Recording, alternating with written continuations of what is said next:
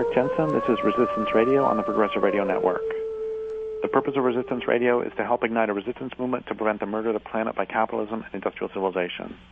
To that end, every week I will interview some great writer or activist who's working toward the revolution and values we so desperately need if we're to stop this culture from killing the planet. Today's guest is Lierre Keith. She is the author of multiple books, including The Vegetarian Myth and Deep Green Resistance. So, hi, Lierre. Hey, Derek. Thanks for having me on your show. Oh, thanks for being on here. So I guess the first question I'd like to ask is that I want to talk about agriculture. And can you... Oh, shoot. What's the guy's name? Who's the guy who said it's the biggest mistake humans have ever made? Jared Diamond. Yeah, Jared Diamond has said that agriculture is the biggest mistake that humans have ever made. And Dick Manning had some great things to say about it, too. Actually, some bad things to say about it, but in a great way. Yeah, that's what I meant. So can you talk about what's wrong with agriculture? Yes, and I would like to back up first and explain why that's important. The reason it's important is because agriculture is the basis of civilization.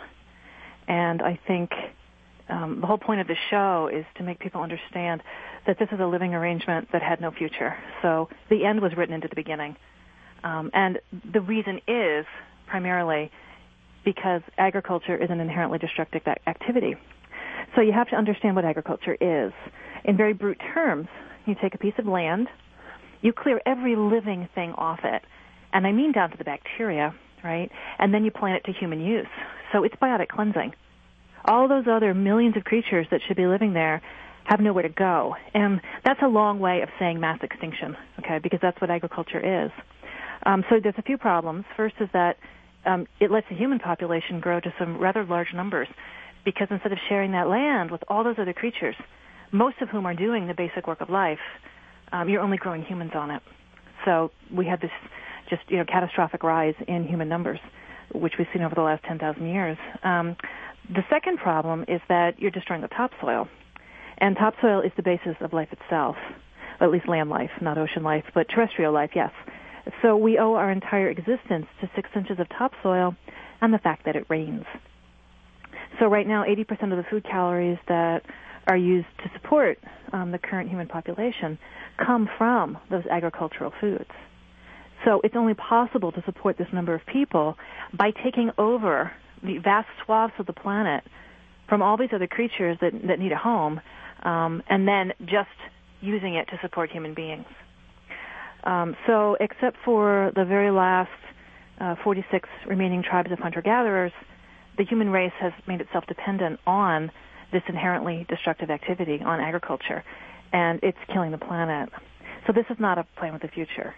It's drawdown, and the end was written into the beginning. So what you're mostly drawing down is fossil soil. I mean, we've all heard of fossil fuel and probably fossil water, but fossil soil is another really basic concept that we should all be familiar with. So soil takes many, many, many centuries to grow an inch of soil. And in a very brief period of time, agriculture destroys that. So just to put a number on it, one season of planting your basic row crop, so wheat or corn or soy or whatever, you can destroy 2,000 years of soil. And if you don't believe me, you can go to Google Images and type in Dust Bowl first day. And you can see pictures of these farms in South Dakota that literally lost all their topsoil, all of it, in a 12-hour period on the first day of the Dust Bowl. So that's drawdown, and it's drawdown in a really big way. So does that explain it, or should I keep going? So how does agriculture actually? I mean, you call it biotic cleansing. I mean, how does that actually work? How does it actually, first off, commit the biotic cleansing, and second off, how does it destroy the soil? What happens? I mean, Okay, right. Good question. So I want all the listeners to think about what's outside their bedroom window or their back door or even their front door. Probably it's a little piece of land, 10 feet by 10 feet, depending. Maybe you live in the country. But if you live anywhere, urban or suburban, you're going to see a tiny little patch of land, and it's mostly going to be grass, probably Kentucky bluegrass or something like that was put there as a decoration. Now, if you want to grow a garden, what do you have to do? Well, you have to dig up that grass. You can't just throw lettuce seeds on top of it and hope for the best. I mean, I can tell you what will happen, and it's exactly nothing. There is no way that the annual seeds of those domesticated vegetables are ever going to outcompete that grass. Grass is fabulous stuff. It does not die. I mean, it's pretty much, invincible. And so to remove it, you have to apply a whole bunch of labor. You're going to have to dig and dig and dig and get rid of it. Then, with the soil bared, you can plant whatever annual crop you were thinking of planting. So to have a garden, it would be lettuce or tomatoes or squash or whatever. But those are annual crops, right? They only come once. They're not going to be here again next year. That's what an annual means. They only grow for annum, 1 year. And that's in contrast to perennials, which grow many years. So trees are perennials, clearly. They can grow 2,000 years out here in the redwoods. Grasses are perennials. There are annual grasses, but most grasses are perennials. And then there's lots of things in between that are also perennials, like shrubs and vines and whatnot. But then there's another category of plants that are annuals, and they only grow for 1 year, or maybe even 2 or 3 seasons, and then they're done. And these two different categories of plants, they have a very different function in nature. The perennials are really like, the perennials, everything of terrestrial life depends on those perennials in place. They do a couple of really basic things. One is which, because they live a long time, they have the actual time. They have the capacity to have a really deep root system. So their roots go down really, really, really far because they have many years to get there. And once they're there, they can actually break up rock, so the substrata that our planet is made from. And by breaking up that rock, they make the minerals available to every other living creature on the planet. They are the ones that recirculate those minerals and keep them coming up to the surface so that other plants and soil creatures and ultimately animals can eat them. I mean, without those minerals, we're all dead. Like iron. The plants do that for us. What's that? Like iron. Yeah, like iron, like anything, like zinc, like, manganese, you name it. Selenium. It's the plants that do that. And they are the only ones that can do that. Annuals do not have deep root systems. And this is really important for people to understand. They don't live long enough to develop root systems. It's not part of their genetic code to make deep root systems. They have one purpose, and that's to create a giant seed head. That's what annuals do. They have a really short period of time. They're only going to live that 2 or 3 seasons, and everything is about the continuation of the species. And their one shot at a future is to have a great big seed head, is to produce that baby and wrap it in as much nutrients and then as many defenses as it can, and that gives you a great big seed. And that's why annual seeds tend to be way bigger than perennial seeds, is because it's got to last. It's got to make sure that plant baby survives when the time comes. So not only do those perennial plants break up the rock and do the mineral thing, but also those really deep root systems are what let the water table recharge, because every little tiny filament of root helps water. Every time it rains, the water can now enter the soil down through that channel of the root system. And then when the community needs that water again later in the summer, say when it's dry, it's like a great big sponge, and those perennial plants can pull on that water as they need it and keep the whole community alive. So that's what perennials do. And I guess the third really important thing is they keep the soil covered at all times. So if you think about a forest or you think about a prairie, you do not see bare soil. You'll see duff in a forest, which is decaying plant matter, and of course in a real prairie, you're not going to see really any bare soil. You're just going to see plants. Just for as far as the eye can see, it'll just be perennial grasses. And that's really important, because without being protected, the soil, it's just like the rest of us, it dies when it's exposed. So the sun bakes it, and the wind blows it away, and the rain compacts it, and you just end up with dust, essentially, instead of living matter. So that's what perennials do. Now, there's a role for annuals in nature, which is, another way of saying that nature loves an opportunist, and there are opportunities in nature for these annual plants. So if there's an emergency situation, some kind of a disaster like a fire or a flood or an earthquake, when a landslide, when the ground might be bared for some reason, well, that's an emergency in nature, because that's the basis of life now being degraded. So immediately the annuals spring to life. It's because the perennials have been cleared away by this disaster, right? So there's a fire or a flood. Now you can picture, the bank of a river has been wiped clean by a flood. It's just mud. And the first thing that happens is all those annual seeds, those great big baby seeds, they've been waiting in the soil for their moment. There's no competition now from the perennials and the perennial root systems. Now they can spring to life, and they do. So they will cover that bare soil for a year or two. It's like if you cut yourself, your skin, your hand, your arm, you would put a Band-Aid on it, and that's what the annuals do. They provide that Band-Aid. Now, eventually, your skin's going to knit back together, and that's the perennial grasses or the forest trees coming back in, and they knit that back together in the same way, and then you don't need the Band-Aid anymore. So in the same way, the annuals, you won't see them anymore in the landscape, and their seeds, again, lie buried until they're needed for an emergency. So it's not like annuals are bad and perennials are good. It's just that most of, the plant matter, the cellulose matter on the planet is going to be perennials. But the annuals have their moment, and it's when those emergencies happen. So the problem with agriculture is it's that emergency over and over and over. In order to plant those giant seed heads, in order for them to have a chance, you've got to clear the land. So you have to remove the grasses or pull down the forest, right? And then you can plant those seeds. So corn or wheat or, whatever it's going to be, that's the only way that you can do it. You cannot simply sprinkle them in the grass and hope for the best, or sprinkle them in a forest. Nothing will happen. We all know this as gardeners. So just extend that across the planet. That's where all of those annual monocrops, that's where they come from, is by destroying the grasslands of the world, and ultimately pulling down a lot of the forests as well. And these are the demands of agriculture. So you can't just do it once. It has to be done over and over. It is a war against the living world because the world doesn't want to be a monocrop. This is a living planet, and it wants to stay alive, and that means protecting that topsoil. It also means that all of those plants and animals really want their homes. So you're going to be fighting a war against all those plants and animals that want to come back. So all the perennial grasses, all the trees. Anybody who's gardened knows that you're forever fighting the grasses that want to be there. And if you let it go for a few years, what will eventually come back, of course, is the secession of either the forest or the prairie. And which in one way is, really that's ultimately the hope, is that if we just get out of the way, this planet will repair. That drive that life wants to live is, it's such a profound impulse in every living creature that they would take their homes back if we simply stopped fighting that war. But that's what agriculture is. And a lot of people don't understand this, and I think it's because we've been living in an agricultural society for really 10,000 years now. Ultimately this started way back, ancient Mesopotamia and the Fertile Crescent and all of that, but it's a direct line.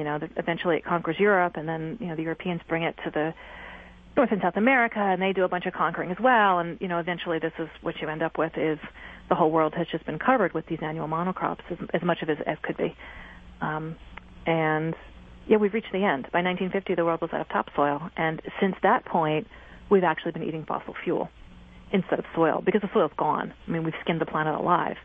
So fossil fuel took over instead, which certainly brings with it a whole other set of horrors, which are frankly worse. So have I answered your question? I feel like I'm just rambling. No, that's so great. And I have a few directions to go from here. But before we go in those directions, I want to mention a book I just recently read that was pretty fabulous, and pretty heartbreaking. It was called A Country So Full of Game, and it was early European explorers' accounts of Iowa. And I know for most of us, when we think of Iowa, we think of nothing but cornfields, but it ends up that Iowa was one of the most wildlife-rich regions of the country, with the sort of interplay between the eastern forests and the Great Plains. And when I think of Iowa, I don't actually think of a place that's rich in wildlife, and that's just a great example of what agriculture does.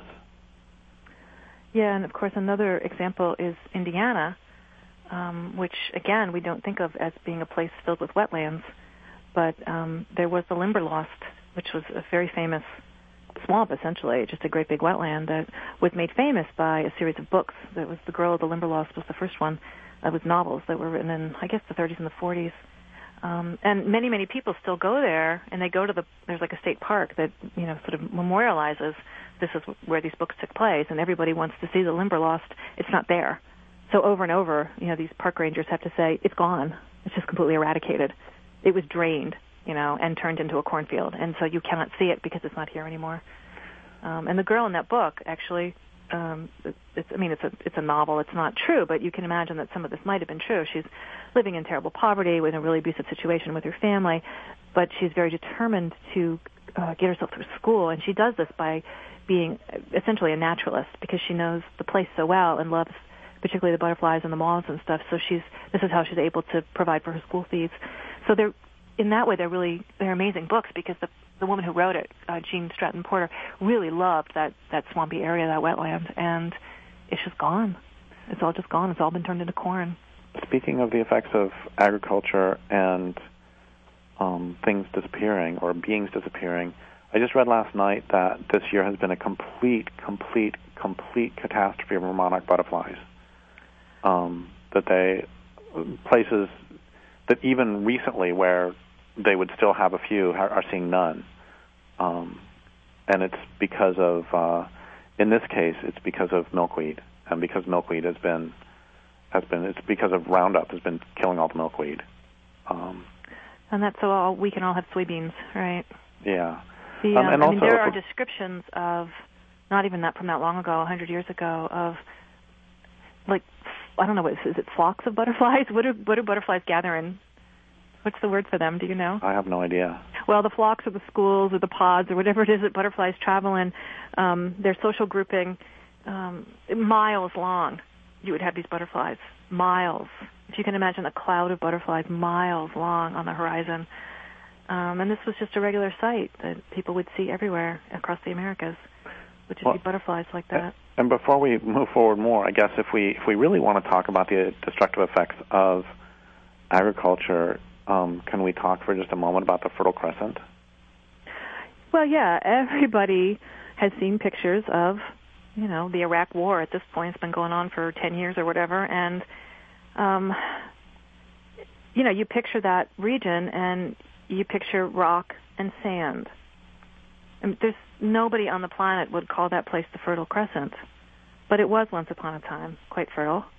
And, you can go to all the places where agriculture first started. There were 7 places around the globe, and pretty much all of them look like that now. That is the inevitable endpoint. That is what happens when you clear away the forests and the grasslands and you drain the wetlands. You remove the life that wants to be there. You can keep that going for somewhere between 800 and 2,000 years. That's the length of every civilization. And they last as long as their topsoil. And then when the topsoil is gone, they collapse, ultimately. That's what makes them collapse. And you could look at ancient Rome, or, you can look at any of these giant power centers from history, and it's the same pattern over and over. I mean, by the end, Rome was so desperate that Egypt, with the wonderful fertility of the Nile River, Egypt was a personal possession of the Emperor of Rome. And anybody who interfered with the offloading of grain into the Roman ports, along the coastline, summary execution, because that was where they were getting all their food from at that point. So if you did anything to interfere with the offloading of that food, you would just be killed on sight. So everybody got that this was the end, right?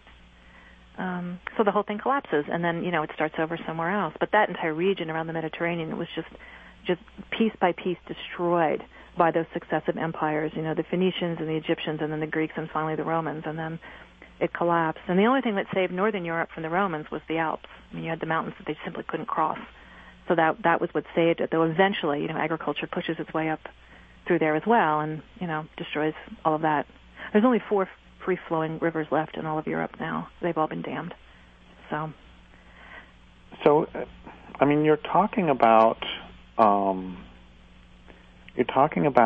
this not being sustainable, but I don't know how you can say that it's not sustainable when there's 7 billion humans on the planet, and clearly humans are continuing to multiply, so doesn't that mean that this way of living works? I'm thinking about a New York Times op-ed I just read a couple days ago, about a week ago, that said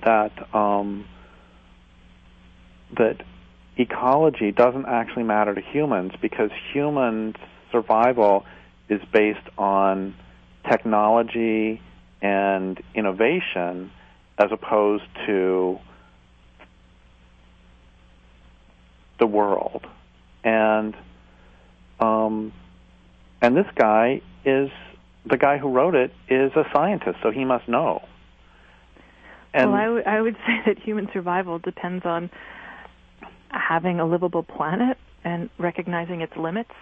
I mean, if you don't start there, you're going to end where we've ended, which is, 98% of the forests are gone and 99% of the prairies, and we are looking at complete biotic collapse, and it's just insanity. I mean, to not recognize basic physical limits just seems so out of touch with reality. But there's still a lot of humans. There's like 7 billion humans on the planet, so obviously we're doing really well. Okay. Well, this is the deal. What we are doing, what we have been doing for 10,000 years, is what's called drawdown. So there's some kind of, well, we can call it a resource, but maybe there are better words, a living community. And that community is being piece by piece dismantled and used.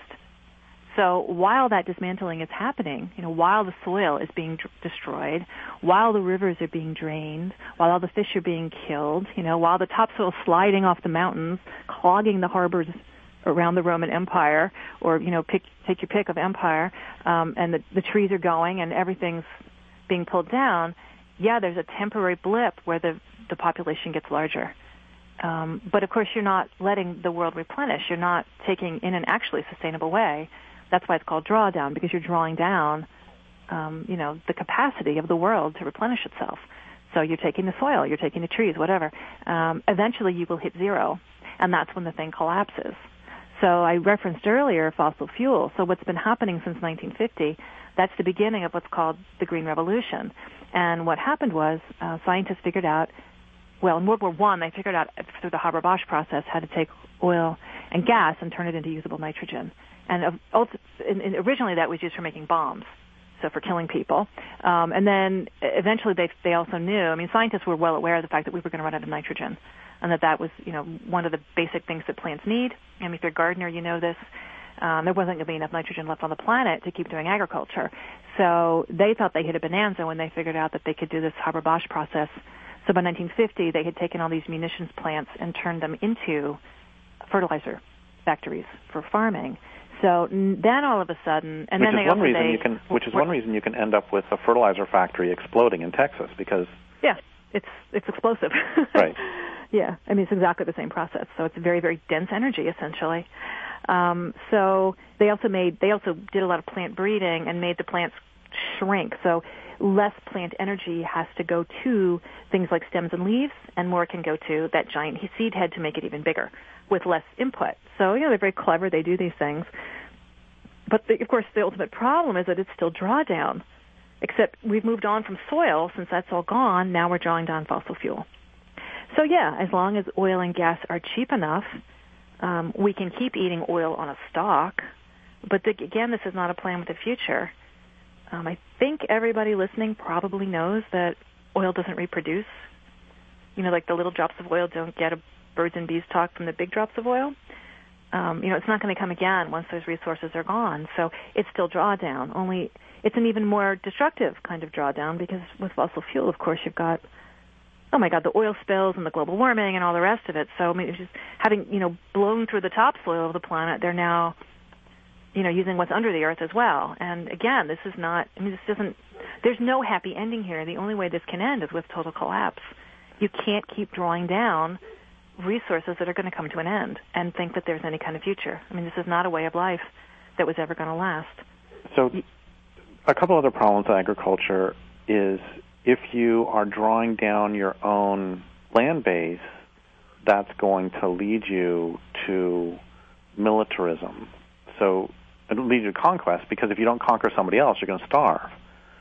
So basically, once you've drawn down your own land base, then you have a choice. You can either collapse or you can expand. And so can you talk about the relationship between agriculture and expansion, and also the fact that agriculture is really hard work, so agriculture and slavery? So first, whichever order you want. Okay. Well, that's the pattern of civilization everywhere. There's no exception. And there can't be an exception, because once you've used up your own resources, you have to go out and get them somewhere else. So you've got people living... Wait. Let's just use an example of the local Tolowa Indians who lived here for at least 12,500 years, and their lifestyle was based... Their food, a lot of their caloric input came from salmon. So if they ate all the salmon, that means if they ate all the salmon and they killed off the salmon somehow, then that means that they would have to conquer somebody else or starve to death, right? Is this basically what you're saying? Yes. Okay, so go ahead. I just wanted a tangible example. Sure, yeah. Or, take the example of, it doesn't even matter, any civilization, they're generally going to be based on one of 7 or 8 crops, so corn or wheat or barley or whatever, and every year there's less and less of it because every year the soil is more and more and more degraded and there's more salinization taking place, more salt literally in the soil. And so you will see this throughout history where both the archaeological record of things like, the strata that they, can just dig through, and then what's actually in the cooking pots, and then if there are written records of history, you can see, how one crop shrinks and shrinks and shrinks, so they try another one that is, more salt hardy, and then eventually that'll collapse too, and then you even have written descriptions of how, the surface of the land is glistening white with salt, and what are we going to do? And it's like, yeah, they destroyed their land doing agriculture. So you can pick your power center, but it's always the same process. So you're using up what you've got, and in this process you're also destroying the rivers and you're pulling down more trees, and of course you need all those things to survive, and your population is too high to survive on what's there. And that's the problem with cities, right? They can't, 8 million people cannot live sustainably on the island called Manhattan. It just can't be done. So the resources have to come from somewhere else. So the food, the water, the energy. And the problem is that nobody willingly gives up those things. The people who live in the watershed next to you, they don't want to give you what they need. Why would they willingly just die so you can have their trees and their water and their fish? They're not going to do that. So you're going to come into conflict. And this is why agricultural societies end up militarized. And they do, always. And it doesn't matter what beautiful, peaceful values those people might hold in their hearts. It doesn't matter their lovely art, their music, their paintings, their frescoes, what religion they might. It doesn't matter. Materially speaking, they have used up their resources. They will starve to death without food. They're going to have to go out and get it from somewhere else.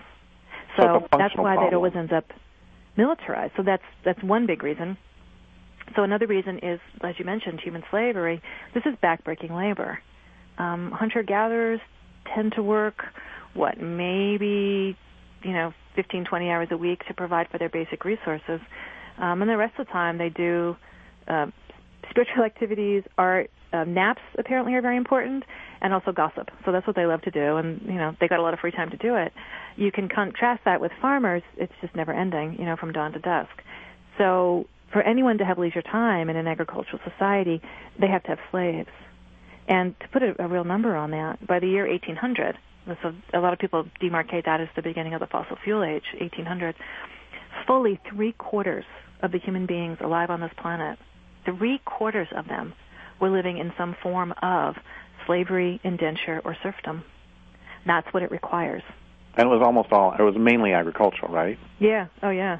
And we've forgotten, how much work is involved because we've been using machines now to do that work. But, I can guarantee when the fossil fuel runs out, we're going to remember exactly what kind of work this is because it's just dawn to dusk backbreaking.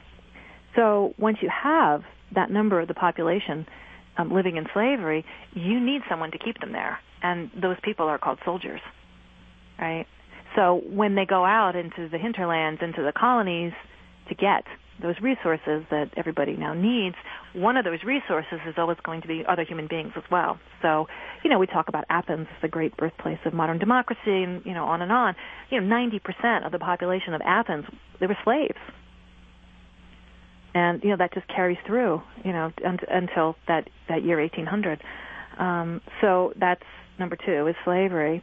And then the other problem with agriculture is that it creates a surplus, and that's sort of how the whole thing keeps going, is you have to make enough so that you have some. Hunter-gatherers can just move on a little bit, and there's, more food to eat. But with the agriculturalists, of course, starvation is always, one season away. So there's always this surplus, and The thing is, if you can store it, you can steal it, so you always have to have somebody to guard the food stores. And again, those people are called soldiers. Well, and the first cities, I learned this from Lewis Mumford, the first cities did not have walls around the outside to protect them from so-called raiders. They actually had walls around the granary to make sure that the king was able to keep control of the food supplies, because it was only through keeping control of the food supplies he was able to keep control of the labor force. Yeah. So you see, this just makes this really vicious little circle. And then another point to keep in mind is, if you can picture one of those great big naval ships, that the British Navy or whoever used to conquer various colonies, it can take 600 old-growth trees just to make one of those ships. So war is really resource-intensive, and it ends. A lot of things you might produce create value in the society, and the value can keep either building or at least transferring. But with things that revolve around war, it just dead ends right there, because it's only got one purpose, and when it's over, everybody's dead, and that's sort of the end of it. So those ships, just entire forests of the world were pulled down to make ships just for war. And this is true just everywhere. It's not just the British Navy; it's all of them. That's what was required to build those great big fighting vessels. And so you have destroyed your forest to, live this energy-intensive way, and you've poured a whole bunch of resources, particularly into your military, not into feeding people, but into the military, created these giant ships or whatever it's going to be. And now, around again the vicious circle, you have to go out and conquer the people living in the region next to you so you can take their forest and make more ships to conquer more people. And this is the temporary advantage that agricultural societies have. Because they're willing to destroy their forests, they can build these great big ships. They can do all this smelting of iron, and make these incredible weapons, which are a lot harder, than just wooden spears or whatever. They've got the superior military force because it's all drawdown. But then you're stuck in this position where you then have to conquer. You then have to use that military to go out and get more resources because you've used up yours. But it gives you that temporary advantage over the people who aren't willing to destroy their forest. So if you're the people who aren't willing, now you're really stuck between a rock and a hard place, because you either become militaristic and devote your forest to making an army, so you kill your land, or you stand on principle and you're killed, and they take it. And this is why war spreads. It's like the peaceful, the gentle, peaceful, matrilineal people that, we all love to romanticize, and, in our dreams, that's where we go. This is what happens. This is what they're up against every time. And it's a double bind. There's not really any way out. And that's why we're in the state that we're in. So,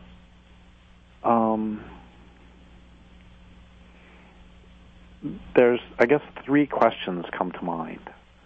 One is, since the problems are functional, as opposed to just something we can change by being nicer people, why are you telling us this? That's one question. Another question is, what do you want people to do with this information? And we'll worry about three later. So those are the questions. Well, the reason I'm telling everybody is because I want to be hated. That's supposed to be a joke. No, the reason that I'm telling everybody is because I feel like the people who care the most, and by that I mean radical environmentalists, radical feminists, people who are profoundly committed to the planet, to justice, to a better way, by and large do not understand the depth of the problem. And if we don't address the actual problem, we're never going to come up with solutions, right? That just seems kind of obvious. But even amongst people who just have dedicated their lives to these issues, they don't understand that it all goes back to agriculture, that's the original activity that started us down this path of destruction. And that's the primary destruction. It's the most destructive activity people have done to the planet. Eventually global warming will outweigh that, but to date it's still the most destructive thing people have done to the planet, because that's what it is. It's not like agriculture on a bad day, agriculture done really badly. No, this is what it is. You pull down the forest, you rip up the prairie, you destroy those biotic communities, and you replace them with this, monocrop for humans for as long as it will last. Okay? And that's the problem. And then once you start doing that, you're stuck with this militaristic cycle because you've got to keep doing it again and again. While you've destroyed your own, you're going to have to go out and get somebody else's. And that's the problem. Militarism isn't just, oh gosh, we happen to be warlike.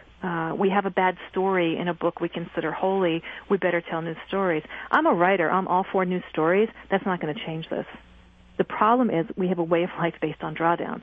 Materially speaking, okay, we've used it all up, and we need to face that. So that's why I'm trying to get people to understand this. It's not because, I actually want them to hate me, though a lot of them end up hating me. I guess that's just the way it goes when you go up against people's beliefs. But we really have to get the basic wound, that's been done, the basic damage. This has got to be at the forefront of our consciousness as activists and environmentalists and feminists. Wait, right? We're never going to be able to face it otherwise. I want to comment on the whole hating you thing. That, what you're saying is not actually new. Basically every generation, there have been a number of people. This is, to say agriculture is destructive, can you just list a few of the people who have talked about this? There's Jared Diamond and Richard Manning with Against the Grain, and then about Edward Hyams? Isn't there... talk about a few of those. What you're saying is exactly right. It's like every generation there's somebody who says the same thing. And you can go all the way back to ancient Greece, to some of the earliest written texts that we have anywhere in the world, and you've got Plato, Socrates, and Aristotle all mentioning the fact that the world was being destroyed, that the rivers were being flooded with this mud and silt, and so there were no more fish, and all the soil was washing down off the mountains. In fact, some of the ports of the ancient Roman Empire had to be moved 10 kilometers, because so much silt ran off the mountains and clogged the harbors that they kept having to move. This literally moved the cities, to a new spot where the ships could actually dock. So this was all commented on. They knew what they were doing. Nobody knew how to stop it. And then you have people like George Hill in the 19th century, and then, Edward Hyams in, 1930, 1940. And then, the sort of more recent, you have David Montgomery in his book Soil, which is absolutely fabulous. Jared Diamond basically won a Pulitzer Prize for saying, more or less the same thing. Richard Manning. Richard Manning has this great quote that I love, where he says, I like to read this. It's just a few sentences. No biologist, or anyone else for that matter, could design a system of regulations that would make agriculture sustainable. Sustainable agriculture is an oxymoron. It mostly relies on an unnatural system of annual grasses grown in a monoculture, a system that nature does not sustain or even recognize as a natural system. We sustain it with plows, petrochemicals, fences, and subsidies because there is no other way to sustain it. And that's it right there. It's a war against the natural world. So, no, I have nothing to say that's particularly original. I think I put it together in my own way, but none of this is new information. It's not getting to the people who care the most. And that's why I feel impassioned about this. So, what do you want people to do on two levels, both the personal level and the social level? I think that the social level is the most, just heads and shoulders, far and away above, way more important than anything that anybody can do in their personal lives. And I really want to emphasize that because there are no personal solutions to political problems, and we should know that. And the problem is that a lot of the environmental movement, we've kind of been sold this idea that, if we just make different consumer choices, we can somehow buy our way out of these massive global political problems. And we can't. There's no set of things you can buy that's going to make really a damn bit of difference on any of this. This is not a problem that, that you can address in your personal life and really have that make anything but a nano difference. These are really just horrendous systems of power that we are going to have to challenge. And wait. So you have about 10 minutes left. Okay. And can you say what you were going to say, but in addition, can you give like a 3-minute liberal radical distinction? Or is that possible? Okay. No. If I talk really fast. Okay. I'm from the East Coast, so I can do this. So the main differences between liberals and radicals, there's two main differences. The first is that liberal is idealist, and what that means is that liberals tend to think that social reality is an idea. It's a mental event. And therefore, the way to make social change is education. You change people's minds. And social change happens because people have some kind of consciousness transformation or a personal epiphany or even a spiritual revelation. But that's how social change happens. It's one by one, and it's through education or rational argument, because it's a rational problem, right? It's just a mental event. For radicals, it's really different. So if we recognize that agriculture is destructive, then we'll stop it. Yeah, if somehow, we just get the information to people, it'll somehow just happen. Okay. Very different on the radical side, because radicals think that actually material conditions are primary, that society is not made up of ideas, it's made up of, material conditions and material institutions that create those conditions. And the way that you change things is by taking power away from the powerful and redistributing that to the dispossessed. And that involves struggle. And totally separate down the line, you have to make decisions about how you're going to wage that struggle, whether it's violent or nonviolent, and all of that is really important and, often very ethically grueling to come to grips with, but that's a much later discussion. The thing to be recognized is that this requires force, that it's not a misunderstanding, it's not a mistake. The powerful aren't there because the rest of us aren't educated. They're there because they have power, and they're not going to give it up willingly. So you need to use some level of force, whether that's nonviolent, whether it's boycotts, whether it's sit-ins. There's plenty of nonviolent ways that have worked. So that's not about violence and nonviolence, but it's simply to recognize that this is not a mistake or a misunderstanding because it's not a mental event. It's about material systems of power that have got to be changed, have got to be confronted and brought down, because that's idealism versus materialism. And then the other big difference between liberals and radicals is the basic social unit. So for liberals, it's always the individual. So the individual is sacrosanct, and it's always the individual against society. And again, this leaves you with a strategy of sort of one-on-one. You're sort of going to change people one by one, and that's how you change society. And for radicals, again, this is totally different. We understand that society is actually made of groups of people, so it's a class condition always, whether it's economic class, whether it's a sex caste system of gender, whether it's, a racial caste system, but these are groups of people, and some of those groups have power over other groups. So it's not about you as an individual, The bad things that happen to me aren't because, my name is Lierre and I have blue eyes and I like reading. The bad things that happen to me is because I'm a woman, because whatever. It's, because of the different class positions that I hold. Those are the things that happen to people who are in my position. Nothing to do with me as an individual. And so social change happens when the dispossessed come together and make common cause. So the solution is really written into the problem. Groups of people have power, but the dispossessed can come together and fight for themselves to change that. So there's always hope, in that condition. So, okay, that's the difference between liberals and radicals, and the problem with a lot of the environmentalists, of course, is that they've completely taken up this liberalism. So it's only going to change by education, and you're only going to do it one-on-one, and what has dropped out completely from the conversation is that there are people in power, they're making money, they control armies, and, they're in control of things like ExxonMobil, and they are gutting the planet for their personal profit. They've got names and addresses, as Utah Phillips very famously said. We know where they live, and we can see how their power is organized. So our job is to take that apart, right? Is to take down those institutions in whatever way we can and redistribute the power so that, we all have some say in the material conditions of our lives. So what do I want people to do? Well, in real broad strokes, I actually think that there's still a lot of hope, because the problems, the things that we need to do to solve these problems are actually things we should be doing anyway if we care about justice. So to get justice for people also is the only way that we're going to save this planet. So it's not human race versus planet. I think it gets set up a lot that way in people's minds. It's not. It's actually quite the opposite. So to get down to brass tacks, the number one thing you can do to actually drop the birth rate is teach a girl to read. That's a really profound statement. When women have even that much more power over their lives, it means they have a little more control over the uses to which men put our bodies, and that's both sexually, reproductively, economically. And the number one thing that drops the birth rate across the globe is teaching a girl to read. And we should care about that because we care about girls, right? But as it turns out, it's one of the main things we're going to have to do to save the planet. Right now, somewhere between 1/2 and 2/3 of all children that are born are either unplanned or unwanted. All we have to do is give women control over their bodies, and the birth rate drops. And that's happened in 32 countries. We now have negative or zero population growth in 32 countries. This is not the human rights horrors of China or places like that where they've instituted these draconian and misogynist laws.